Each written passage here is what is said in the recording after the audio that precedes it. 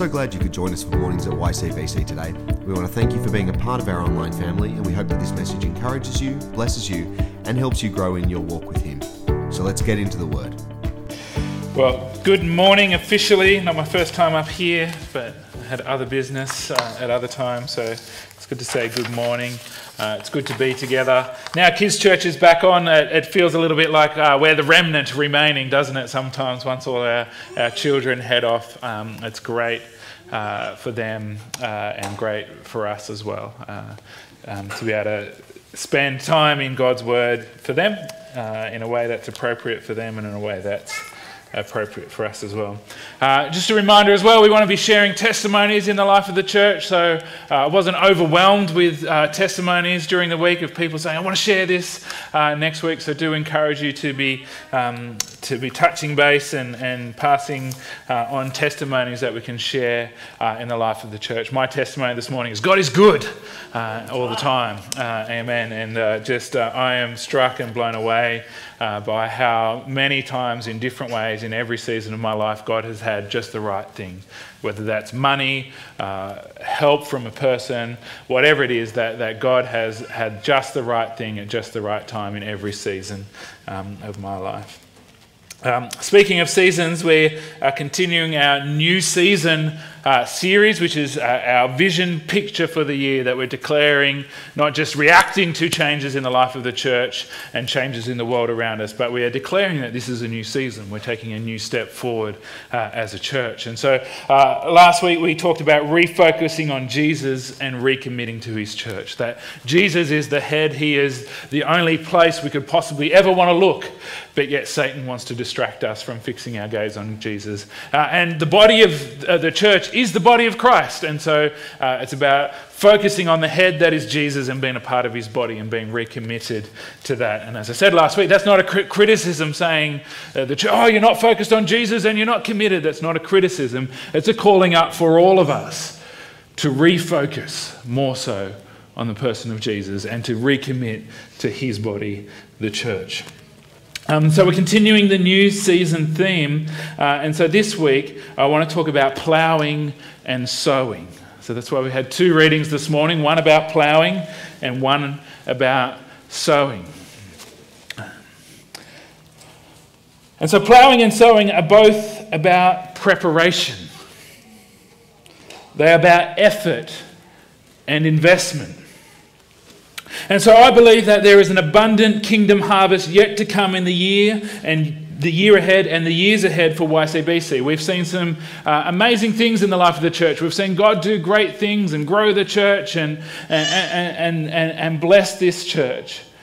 And some of us in this season, after we've come through COVID and we've had people move away, and that might be, remember, we might be drawn to think about, remember the good old days. But I believe the best year and the best years for YCBC are to come.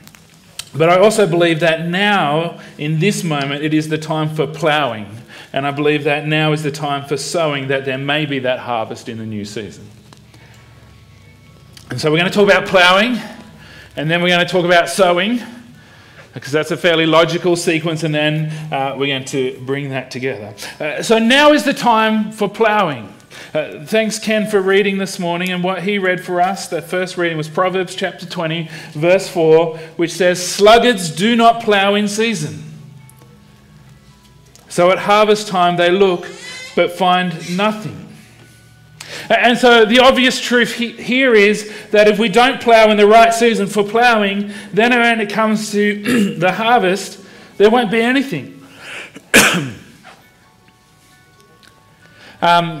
We've just got some lovely musical accompaniment in the room this morning. And so the obvious truth, that is, if we don't put the effort into ploughing in the season for ploughing, when we go and look for a harvest at harvest time, there won't be anything there. We won't reap a harvest. And so it's almost comical, this proverb, that we can imagine a lazy person thinking, a sluggard, that's what that means, I'm not going to bother ploughing this year. But then yet still, months later, when a harvest would be expected, going out and being shocked to find no crop ready to reap.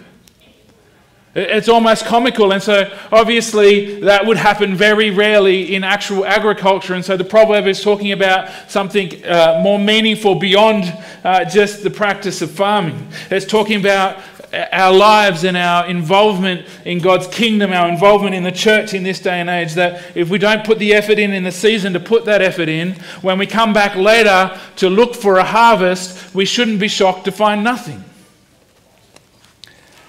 And so ploughing in ancient times was hard work. I'm not saying it's not hard work now, but I have seen some of those beautifully air-conditioned massive tractor things that people plough with these days. And I've also seen pictures of people kind of with that little stick thing with a sharp bit on the end, and you're getting it. If you're lucky, you had an animal to pull it with. If you weren't lucky, you were the animal pulling it while someone else was on the stick thing and trying to get it into the dirt to break the dirt. It was hard, brutal, back-breaking work. It was the kind of thing that a sluggard would be well justified in thinking, I do not want to do that. That looks hard.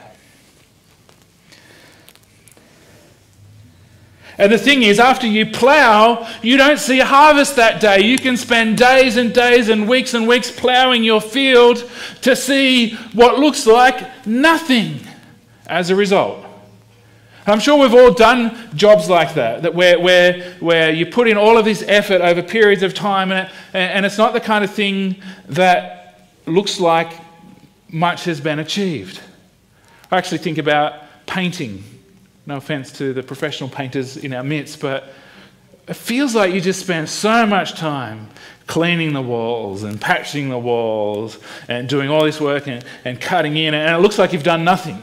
And then you spend the last 2 minutes just rolling the paint on, and it looks great then. But it's that kind of job, and I'm sure we can all think of other jobs where it's necessary and you pour an abundance of effort into it, but when you've done that bit, it doesn't actually seem like you've achieved very much on the surface. It doesn't look like much has happened. And so ploughing is like that. You plough the soil and it might look broken up. If you're a farmer, you might think, oh yeah, that's good ploughing, that's good soft soil. But it's far from producing any fruit at that point. By fruit, I'm thinking grain, a harvest, a fruitful harvest. The purpose of ploughing is to prepare the soil for the seed, so that when the seed is sown, it can grow readily. So it doesn't have to break through the soil, so that it can access the nutrients in the soil, so that it can fall in the place where it can grow and flourish and be fruitful easily. Ploughing is digging in. Ploughing is putting the effort in. Ploughing is serving, working, toiling. And so ploughing, if we think about ploughing in the life of the church, what ploughing is effort and energy invested with faith for future fruitfulness. It's putting our effort and energy in now, which we might not see immediate fruit. We might not look upon the effort and energy that we've poured into God's church and think, oh wow, I did this and then this. I did that and then that. We are preparing the soil so that the seed sown can grow readily. And so the thing is, if we don't put the hand to the plough now, we may look in a few months or a few years' time and wonder, why isn't the church being fruitful? Why didn't that seed that we sowed bear fruit? Why didn't the transition go well?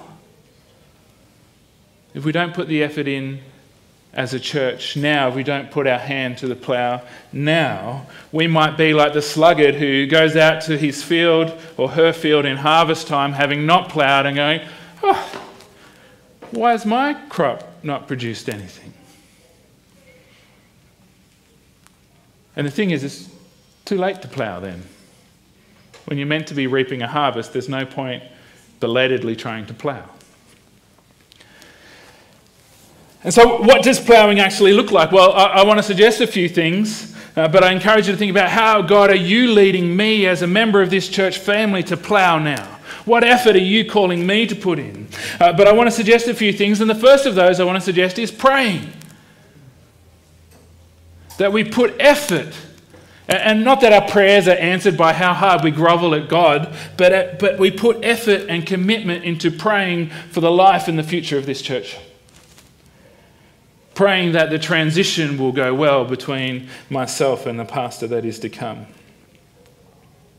Praying for the search team who are most certainly ploughing very hard for us on behalf of this church in this season. Praying for their efforts, supporting them. Ploughing looks like serving in the life of the church.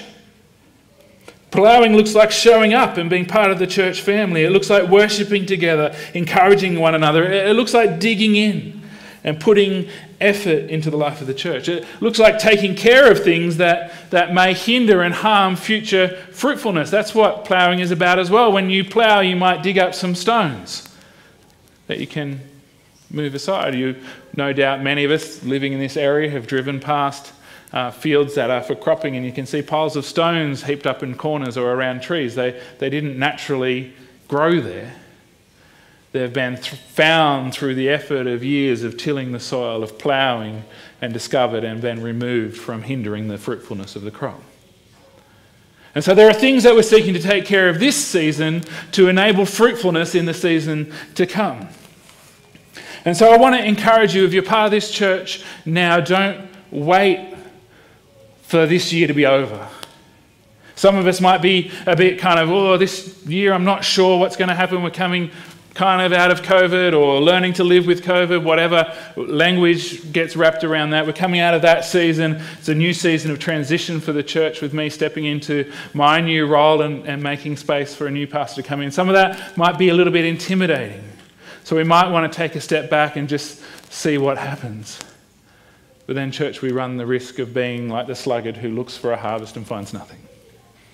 And so I want to encourage you that now is the time to plough. And I want to thank our search team, and especially Tony, who's at this season probably got her hands most firmly on the plough, or she might be the one pulling the plough at the moment, and she's doing that work, and that work's going to spread as time goes on to the whole church, especially on the 13th of March. But I want to thank them for ploughing on behalf of the church.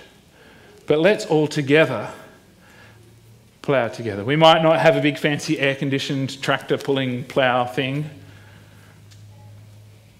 but we think about that ancient ploughing. What could make it easier was not one person, but 2 or 3 or 4 or 50 people, each with ploughs, tilling the soil together. In Galatians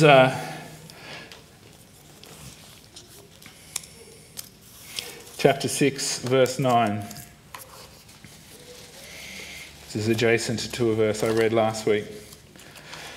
The Apostle Paul says, "Let us not become weary in doing good, for at the proper time we will reap a harvest if we do not give up." And so in this season, I want to encourage you not to become weary or distracted or disheartened, but keep doing good, keep being the church. So at the proper time, we'll reap a harvest.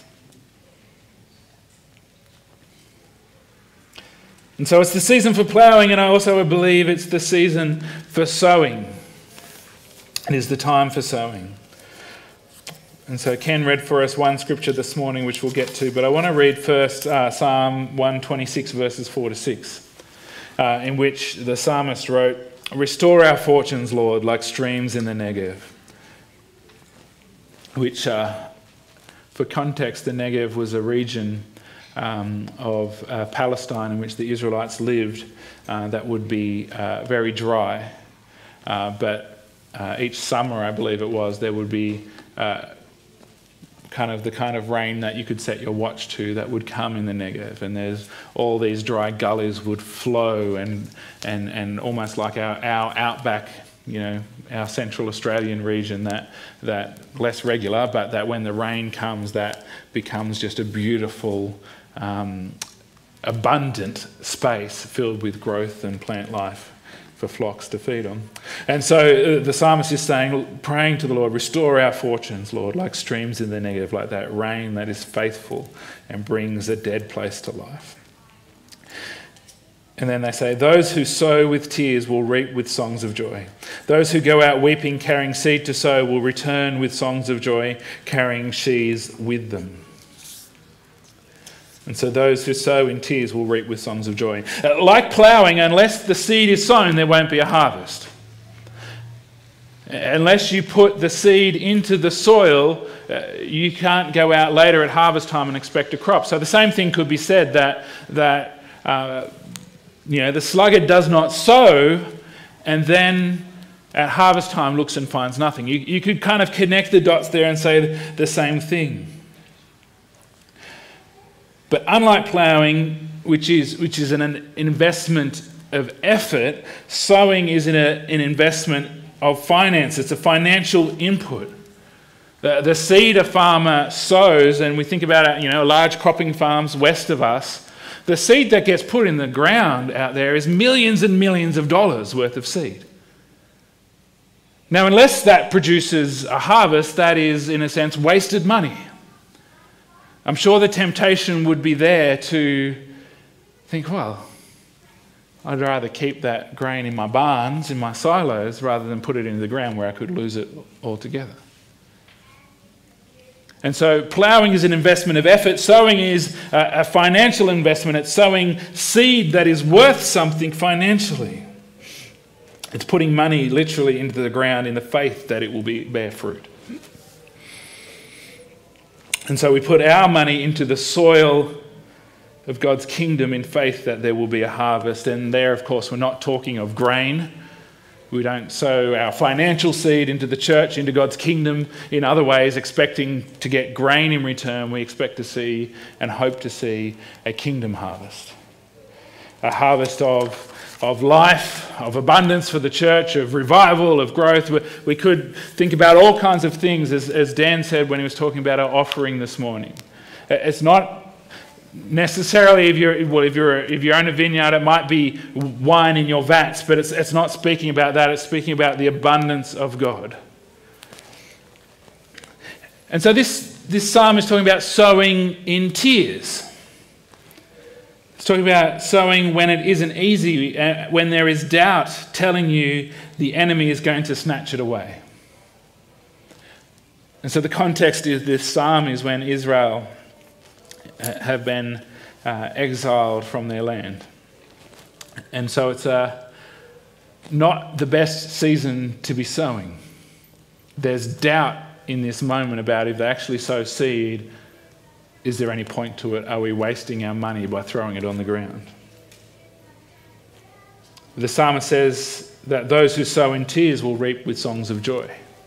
That if we are faithful in sowing from what God's given us, that there will be a harvest to reap with songs of joy. And so it might bring us to tears, thinking, oh, I don't know if this is going to come good. But unless we do that, we'll be like the sluggard who looks and finds nothing. We may have worked hard and tilled the soil, but unless we put seed in the soil, nothing's going to grow. And so those who sow in tears, those who sow in a time of uncertainty, I don't know who the new pastor is going to be. I don't know what the church is going to look like after COVID. I don't know. I don't know whether I'm going to keep my job. I don't know whether my business is going to flourish. Those who sow in tears in that uncertainty will reap with songs of joy. It's one of those almost self-fulfilling prophecy kind of things. And I don't want to say that, we make God do this. But if you don't sow, and it turns out to be a bad season, you can think, well, I was right to hold on to my grain. But God is faithful, and I believe that if we do so, as he calls us to sow in this season, that the truth of God's faithfulness will be revealed, and we can all go away believing that we're right. What I'm trying to say is that if you believe, well, there's not going to be a harvest, so I'm not going to sow, you'll be right. Because there won't be a harvest. But if you believe I am going to sow in faith that there will be a harvest, you'll be right, because there will be a harvest. I'm not talking about financial gain. I'm not talking about kickbacks from God. I'm talking about the fruitfulness of his church and God's kingdom. Those who sow in tears, in uncertainty, in changing seasons, will reap with songs of joy. In 2 Corinthians, what Ken read for us this morning, chapter 6, chapter 9, verses 6 to 8 says, "Remember this, whoever sows sparingly will also reap sparingly, and whoever sows generously will also reap generously. Each of you should give what you have decided in your heart to give, not reluctantly or under compulsion, for God loves a cheerful giver, and God is able to bless you abundantly, so that in all things, at all times, having all that you need, you will abound in every good work." And so I want to say that those who sow sparingly will reap sparingly. Those who sow much will reap much. And again, this is not, yes, God is able to provide everything we need. Many of us can give testimony to that truth. God can provide everything we need, but there's so much more valuable things to reap in life with God than just money. That's part of why we sow, to remind us of that truth. I want to say this is true of the whole church. A church that sows collectively, generously, will reap much. Churches that sow little tend to reap little. There's a practical dynamic to that. There's bills to pay. There's the cost of operating the church. And if you're not on the diaconate and you're not a part of the leadership team or part of managing the church's finances, you might not be aware of how much it costs. If you run a small business, you're probably familiar with a lot of those costs. That there's things to pay for the church, like work cover, insurance, electricity bills, all things like that. There's staffing costs and things like that. And so there is a practical sense that a church that sows little can't afford to do those things. And a church that sows much can afford to employ a pastor, to also have them covered in case of accident or injury and those kind of things. So there is a practical element to that we are called to sow into the church, and there are practical needs that pays for. But I think there's a much deeper reality here than a church that sows generously can afford to pay their bills, can afford to employ a pastor full-time and things like that. I think there's a deeper reality that when we sow generously, it shifts our own priorities.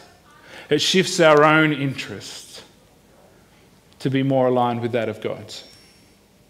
And so that we, instead of, Dan used the phrase this morning talking about our offering, instead of clinging to what we have, instead of fighting the temptation to keep the seed in our barn where at least we know we've got that,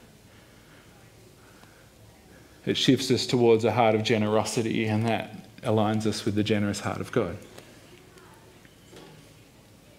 But also, as it says in this scripture, God loves a cheerful giver. God is able to bless us abundantly as a church when we're generous. And so I want to encourage the church now to give. And if you already give, reassess your giving. Some of us, this is a process that my wife and I have been through recently, that our income has changed in a positive sense this year. And so we come back to our giving and we adjust that. And so that's true for many of us. And I want to encourage you that if that's where you're at, to give, to adjust that. If you're not yet giving, I encourage you to start somewhere. To start to give and experience the joy of generosity and the blessing that comes with that. But I want to encourage you that now is the time. Not in the unknown future when the church has a new and improved pastor to replace me. That's also a time to be giving, but then is not the time to go, okay, now I'm going to update my giving, or now I'm going to start giving. I want to encourage you that now is the time. To do that as a prayerful act, as an act of sowing, saying, God, I am putting my seed into the soil of this church in faith that the best harvests are ahead and not behind. I want to encourage us that now is the time to sow. In Psalm 126 verse 6 says, those who sow in tears will reap with songs of joy. Before I wrap up though, I just want to throw one little curveball into that mix, because now is the time for ploughing, now is the time for sowing, and I've been saying that, and it might not be the time of harvest right now, but we need to plough and sow now so that then, whenever then is, we'll see a harvest as a church. But I want to throw one curveball in the mix, and that is found in John. Jesus throws the best curveball, so I'm going to go to him. John chapter 4, verse 35 to 36.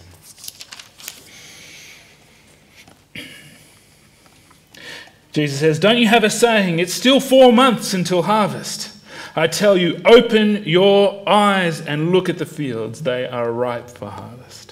Even now the one who reaps draws a wage and harvest, a crop for eternal life, so that the sower and the reaper may be glad together." And so what Jesus is saying there, that in the kingdom we can draw an analogy from ploughing and sowing, and that the harvest comes later. But he's saying, open your eyes, because we're sowing now, but open your eyes and see there is also a harvest now, that in the kingdom time is bent on top of itself.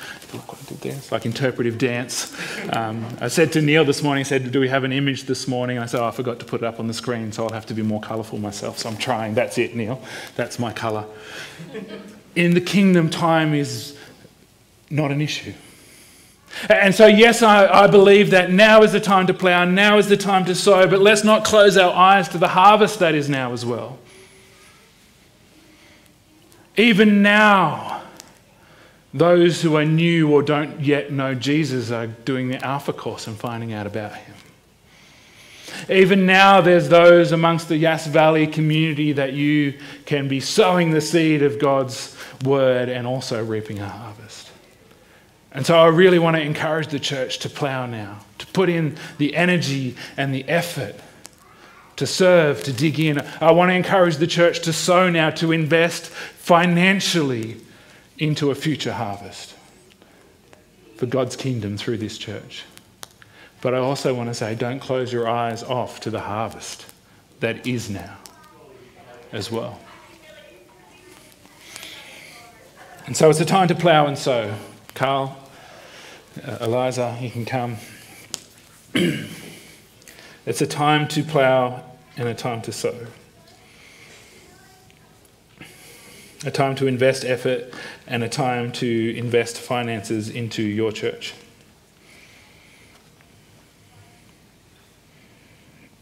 Into our church. And so, despite what I've just said, we may not see a direct return in this moment. We might spend days, hours, weeks, months with our hand to the plough and then look back and go, oh, just looks like a pile of dirt right now. We might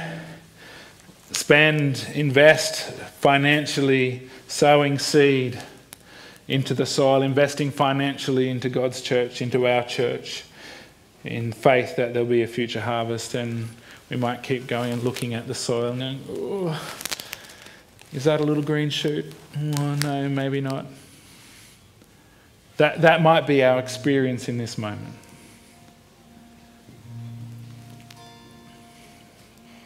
But if we don't plough and sow now, then we may be like that sluggard who goes out in months, years, whenever to come, and looks at the ground and goes, why is there no harvest? My new boss in my church health role, engaging with churches that are sometimes not doing so well, and he's relatively new to his role. One of the things he said he's learning is that the churches that are on the point of dying needed intervention 20 years ago. That was their time to plough and to sow. That's not a criticism for them. Those the churches we're looking to help now is the ones that in 20 years won't have adjusted to the shifts around them. The point is, it's that reality played out that I'm talking about this morning. It's not in months and years' time that the effort needs to be sown into God's church. It's now. It will be then, but if not now, it Could be too late in the future. I'm not prophesying the death of this church. This is a good church. But hopefully the dots are connecting.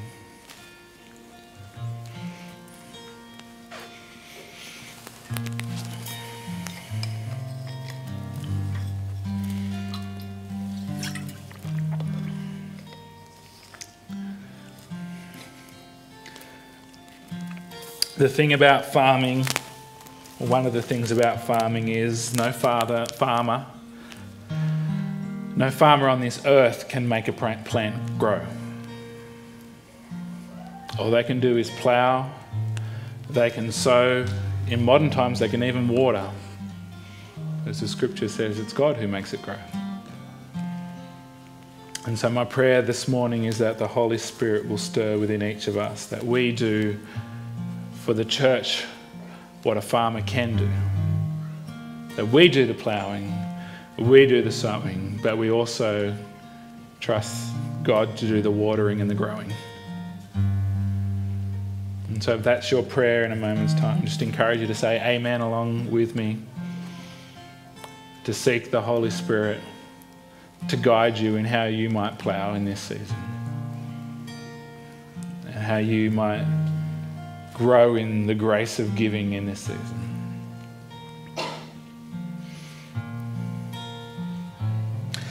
So, Heavenly Father, we pray that you would stir in our hearts. There's always temptation when there's hard work to be done to leave it to someone else. There's always temptation when we're holding something that's valuable in our hand and there's uncertainty and changes to think, I'll just hold on to that and see what happens. We acknowledge that temptation as being real and human. We thank you that your heart through the blood of Jesus is not to condemn us, but to shape us. And so we pray together this morning that you would stir in our hearts.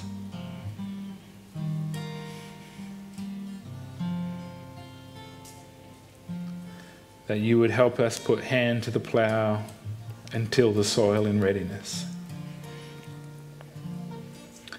That your Spirit would stir in our hearts as we sow our seed into your church, as we invest into your kingdom.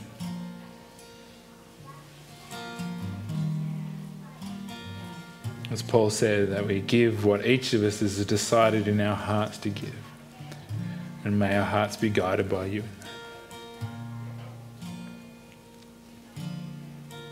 Father, teach us by your Spirit how to plough and how to sow. But I pray also that our eyes would be open to the harvest that is now as well. So that the plougher, the sower, and the harvester can be glad together.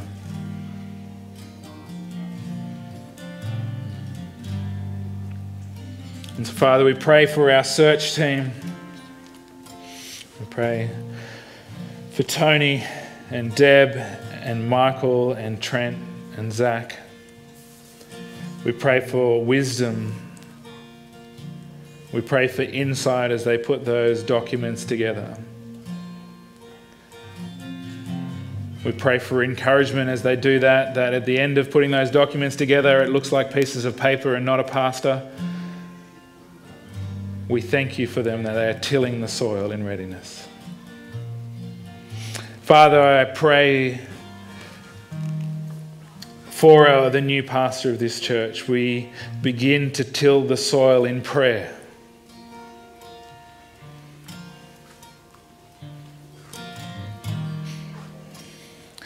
We pray that you be preparing their heart. That we thank you that over the years of their life and ministry that you've been equipping them. We pray that you'd be preparing circumstances around them that they would be able to move into this place and this role, Lord. Father, we pray for the finances of the church. We thank you that you provided an abundance in past seasons that has sustained us in this season. Where we pray, Father, that we trust not in the bank balance of the church, but in your capacity to give more and more. And so, Father, I pray that you would lead us in that grace of giving, that we would trust you and trust your hand on this church, that we would sow in faith for the harvest that is to come.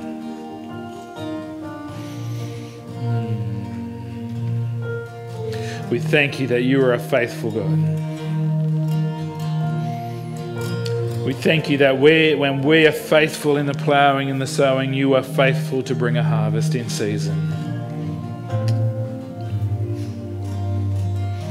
And so we pray that as we rest on you, we would not grow weary, that we would not lose heart, that we would keep going, that we would keep ploughing and sowing. And we thank you in advance for the harvest that is to come. In a new season, we declare the best years are yet to come. The biggest harvests are yet to come. There's more salvations to come than we've seen in the past. There's more baptisms and more lives transformed than we've seen in the past, Lord. We declare it over this valley and over this church, Lord. And we thank you for that. We thank you for that harvest in advance. In Jesus' name, amen.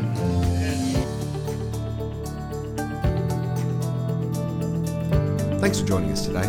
As you head back into your week, we want to encourage you to stay in His Word, stay in His love, and stay strong in your faith.